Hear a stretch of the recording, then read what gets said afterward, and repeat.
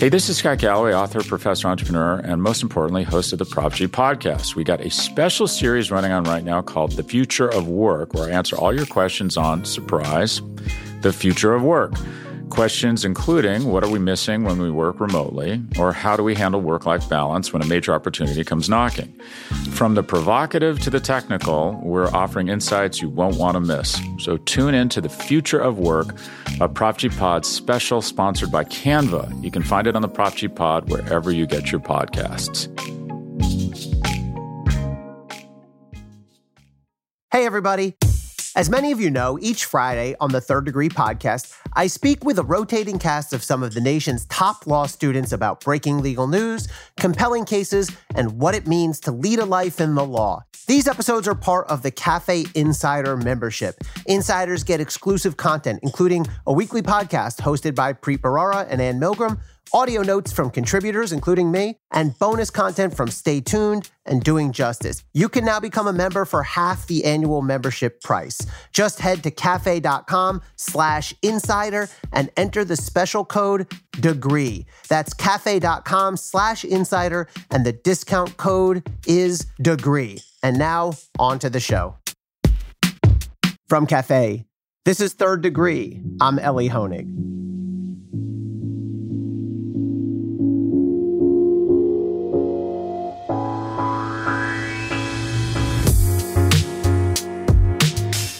Defense lawyers sometimes complain that the prosecution in a trial has all the advantages.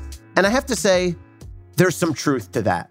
Prosecutors do have some important structural advantages at any trial. For example, prosecutors usually sit closer to the jury itself, physically. In many courtrooms, the prosecution and the defense tables are next to each other, but the prosecution's table is always the one closer to the jury box. In the SDNY, the prosecution actually sat in front, closer to the judge, and the defense sat in back. The prosecution gets to open first. The prosecution gets to close last. So anyone who's ever taken elementary level psychology classes like I have remembers the importance of primacy and recency. The first thing and the last thing that people hear tend to resonate the most. The prosecutors get to stand up and say, for the United States, or for the people. And let's be honest, most people, jurors, go into trial thinking, even maybe subconsciously, the prosecutors are more or less the good guys, the defendant and his attorney are more or less the bad guys. Of course, anytime a defense lawyer would complain about these advantages, we witty prosecutors always had a retort ready. We would say, you know what else we have? The burden of proof. Want to trade? I know, we were so witty. Indeed, no defendant in any criminal trial in the United States ever has to present one whit of evidence to a jury. There is a natural tendency to think of a trial as a contest, like a sporting event, a basketball game. Whoever scores the most points wins. But really, that's not how it works, because the prosecution alone bears the burden of proof beyond a reasonable doubt. And those are not just words. That is a heavy evidentiary burden. I've borne it as a prosecutor. And what it means is that a defendant can choose to just sit back, poke holes in the prosecution's case on cross-examination, or even do nothing at all. Let's assess the defense as we've heard it from Eric Nelson, the lawyer for Derek Chauvin. First of all, police use of force. I got to tell you, I wondered before the defense case started, will they actually call their own witness on this? Is there a cop out there, a former cop, an expert, who will testify that Derek Chauvin's use of force was reasonable, was appropriate? I thought maybe they would just rely on their cross-examination of the prosecution's witnesses. Enter Barry Broad. This was the defense expert, and he told us essentially the exact opposite of what we heard from the prosecution experts. Barry Broad opined that in his expert view, Derek Chauvin's use of force was reasonable and appropriate and justified. As you can tell from my tone, I find that really hard to believe. The question I wanted them to ask Barry Broad is, would you show a video of what Derek Chauvin did to George Floyd to the classes that you train at the academy? I mean, he can't answer that. If he says yes, he looks utterly ridiculous. If he says no, he totally undermines Derek Chauvin's case. Now, what is a jury supposed to do here? How does a jury decide when one expert says one thing and the other side's expert says the exact opposite? The key to understand here is there's no magic to expert witnesses. They are to be assessed the same as any other witness. How well-founded is their opinion? Do I believe this person? Point 2 in the defense, medical causation. Now, the defense was up against an imposing prosecution case where the prosecution had called a pulmonologist, Dr. Chauvin, the guy with the Irish accent. And they also called a cardiologist to testify specifically about the heart. All of those witnesses agreed on the same core here, that George Floyd died, his heart, his brain, his lungs shut down because of oxygen deprivation. They differed a bit on the margins. Dr. Baker, who conducted the actual autopsy, did find contributing factors, George Floyd's medical condition and drug use. But that's not a big problem because, remember, all the prosecution has to show is that Derek Chauvin's actions were one of the substantial contributing factors here. All the experts agreed on that for the prosecution. And then the defense called their own expert, Dr. Fowler.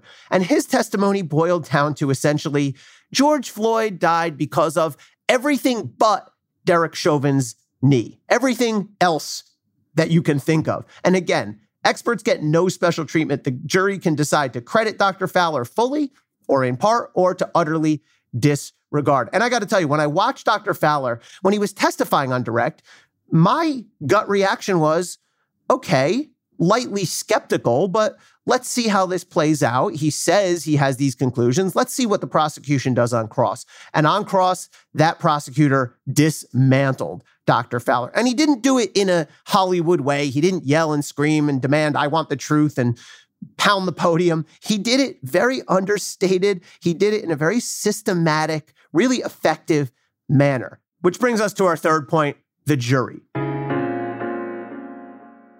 Now, the jury will get the case this week. They will get it later today. A few important things to know. First of all, the jury will consider each count separately. People sometimes wonder, is this a menu? Do they have to just pick one of the 3 charges? Can they choose them all? The jury will consider each count separately and independently. Each count has its own elements, its own intent. Now, you may be wondering, how can Derek Chauvin have more than one intent? Can't a person only have one intent? Well, there's this notion of what we sometimes call a lesser included charge. It's not exactly correct here because they're not necessarily included in one another, but I'll boil it down to this. The jury can find that Derek Chauvin's intent was broad enough and bad enough to cover more than one of the charged crimes. For example, the jury could find that Derek Chauvin both intentionally assaulted George Floyd, causing his death. That's the top charge, murder in the second degree. And that in the same process, Derek Chauvin negligently created an unacceptable risk. That's manslaughter. In fact, you would think that if a person intentionally assaults someone, that in itself could negligently create an unacceptable risk. So the jury can choose to convict or acquit on all 3, on 2 of the 3, on 1 of the 3, or none of the 3. Also, of course, the jury must be unanimous in order to find Chauvin guilty or not guilty. You might wonder, I think naturally, how does any jury ever get to unanimity? I mean, what in the world can 12 strangers ever agree on? But the thing is, juries almost always do reach unanimity. Not always, but almost always. And I think there's a couple interesting things at play here. There's a group dynamic. There's 12 people sitting together in a room. They are instructed. You must deliberate. You must exchange views. They are specifically instructed. Your goal here is to reach a unanimous verdict. The judge will tell the jury, that's what we, the court system, wants and expects you to do. And there's even additional pressure. If it ever gets to a point where a jury sends out a note, and I've had this happen, saying, Judge, we're hopelessly deadlocked. There's some number of us who just won't agree with the other number.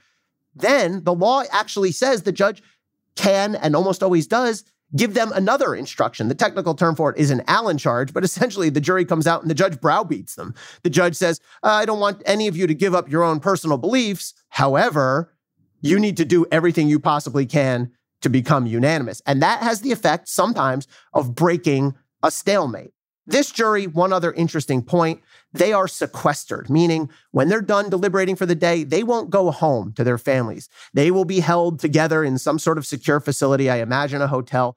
What impact will that have? I think one thing it will do is it will incentivize them to come back with a verdict more quickly. I mean, living in sequestration as part of a jury has got to be a difficult experience. I think they will have every self-interest in getting themselves together and getting a verdict in, if humanly possible. Ultimately, the jury will send out a note saying we have a verdict. And at that point, it's just like you've seen on TV. The jury will come out. The judge will say, how do you find? And they will say guilty or not guilty. I've been there.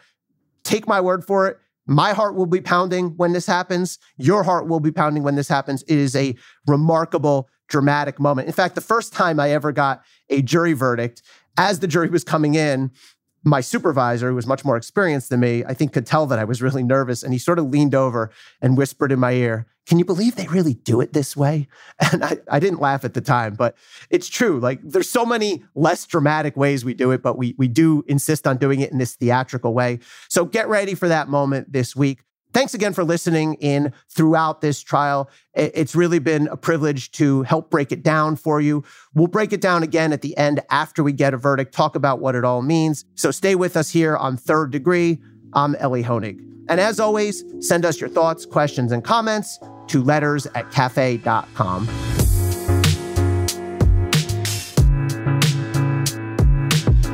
Third Degree is presented by Cafe Studios. Your host is Elie Honig. The executive producer is Tamara Sepper. The senior producer is Adam Waller. The technical director is David Tadashore. The audio and music producer is Nat Weiner.